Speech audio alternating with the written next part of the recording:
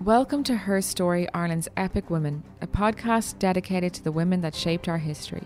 This podcast is brought to you by Underground Films, Epic the Irish Emigration Museum, herstory.ie and RTE, ahead of our TV series Her Story, Ireland's Epic Women on RTE in spring 2020. This podcast is hosted by Dr. Angela Byrne with additional storytelling from Tall Tales podcasts.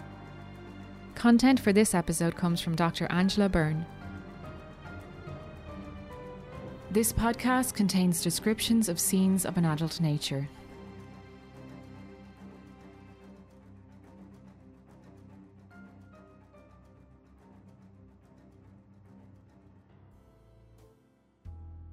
Eliza Lynch, the Queen of Paraguay, was born in Charleville, County Cork in 1833.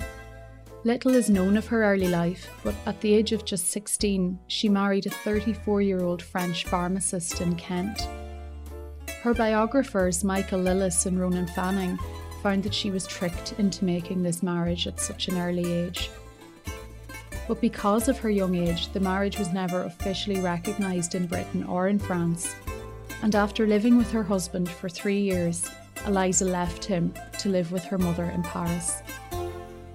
The European capital of fashion and the meeting place of Europe's elites for centuries, Paris was the thrilling backdrop to the beginning of a tale of love and tragedy, glamour and war.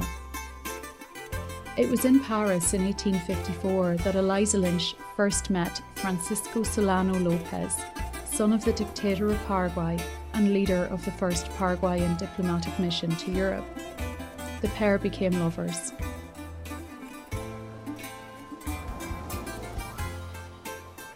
Anne Enright's historical novel, The Pleasure of Eliza Lynch, imagines the scenes that might have occurred. Francisco Solano Lopez put his penis inside Eliza Lynch on a lovely spring day in Paris in 1854.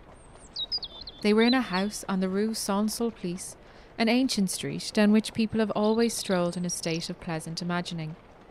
In the spring of 1854, no imagination was needed as Francisco Solano Lopez pushed his penis into Eliza Lynch and pulled it back again, 20 times in all. This was quite a lot of times for Francisco Solano Lopez, but something about Eliza Lynch distracted him from the usual rush of his pleasure. Something about Eliza Lynch gave him pause. Outside, the birds sang, trees rustled, and fancy carriages rattled by. Inside, the four-poster bed was hung with turquoise, its enormous baldachin billowing above them and gathered into a pucker of silk that mirrored, as she lay under it, the lovely navel of Eliza Lynch. Apart from the magnificent bed, she had nothing. There was a burled walnut box pushed into a corner. An ormolu clock ticked on a mantel of ordinary stone. A simple table of inlaid tulip wood was burdened by a statue of the flagellated Christ. The room was practically bare, if you did not count the bed. But the bed was overwhelming. It was a room within the room. It was a palace across whose yielding floor Lopez crawled, laughing in order to engage more thoroughly with the laughing Eliza Lynch, which, without further delay, he did. Many people would come to regret this moment. You might say everyone came to regret it, except for the two participants, Francisco Lopez and Eliza Lynch, El Mariscal and La Lyncha, Paco and Liz.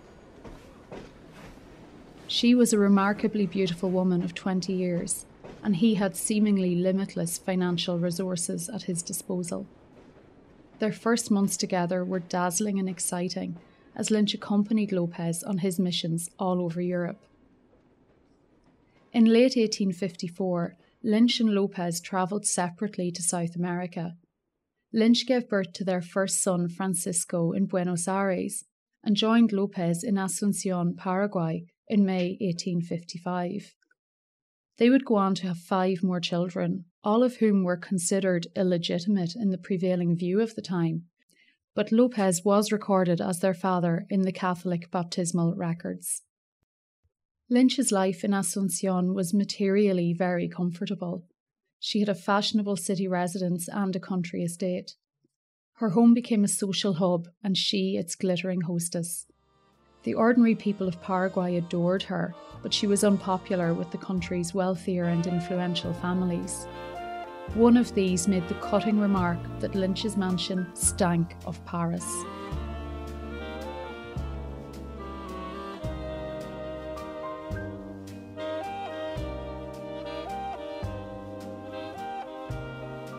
When Lopez succeeded his father as dictator in 1862, suddenly Lynch could no longer be sneered at. She was the Queen of Paraguay, able to indulge her love of the arts, bringing international theatre groups to Asunción and organising lavish public festivals.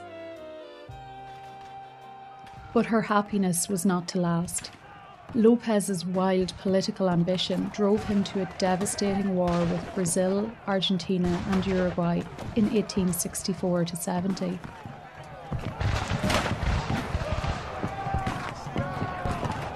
The 6-year war literally decimated Paraguay's male population and halved its female population. In January 1870, Brazilian forces took Asunción. Lynch and Lopez fled the city with their children. After 2 months on the run, the family was captured by Brazilian forces. Lynch witnessed the executions of her partner and her eldest son and buried them with her own hands.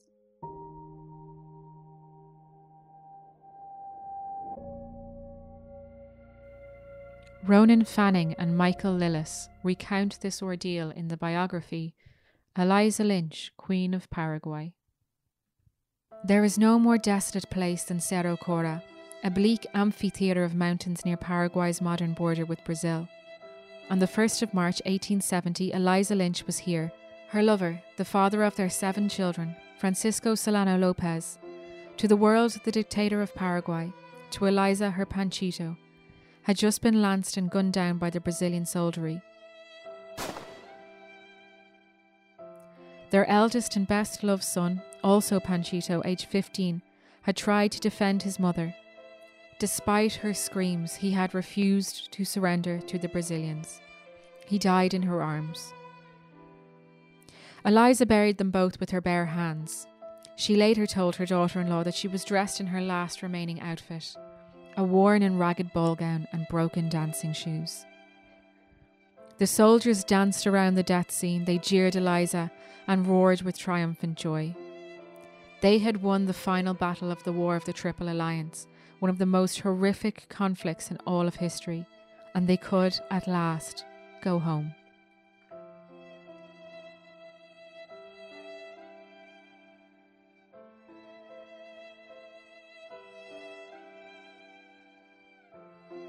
She was then deported to Britain with her surviving children.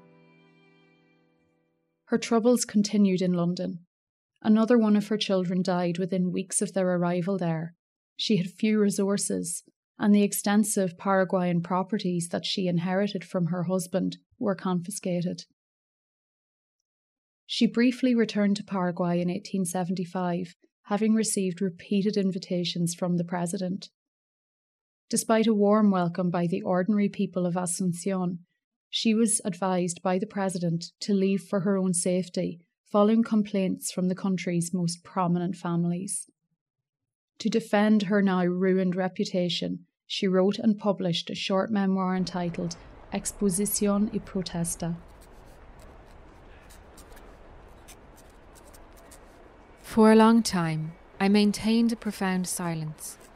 Though my name had for 6 years been attacked by determined enemies, by individuals who sought riches, by writing pamphlets and books full of appalling filth, representing me as the very essence of prostitution and scandal, as though I were one of those human beasts who seek satisfaction in the extermination of society itself.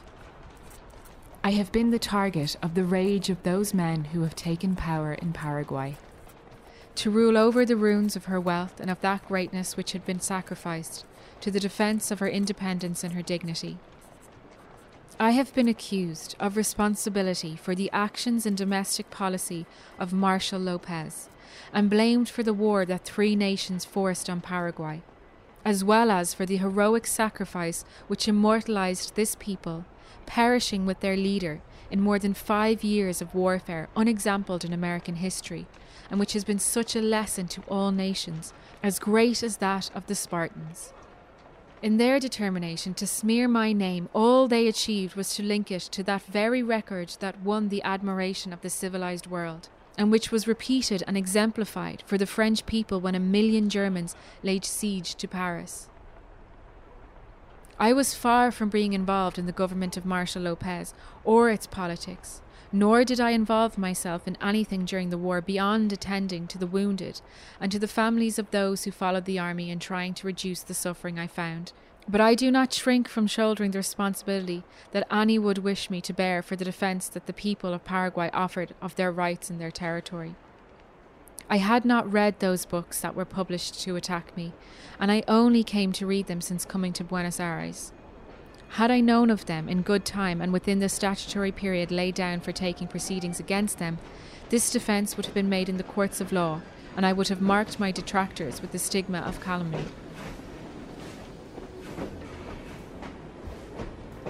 Lynch died in Paris in July 1886 and was buried in the famous Père Lachaise cemetery. But in death, as in life, she continues to polarise opinion. In 1961, the dictator General Stroessner declared her a Paraguayan national hero. In 2002, Anne Enright's historical novel, The Pleasures of Eliza Lynch, launched Lynch's story into the spotlight once more. Eliza's reputation, long maligned outside of Paraguay, has since been rehabilitated by Michael Lillis and Ronan Fanning's scholarly biography published in 2009. The book's publication revived Paraguayan calls for Brazil to open its military archives and prompted comparisons between Brazil's historic treatment of Paraguay and Britain's role in the Great Famine in Ireland. So Eliza Lynch's symbolic importance continues. This is perhaps her most important legacy.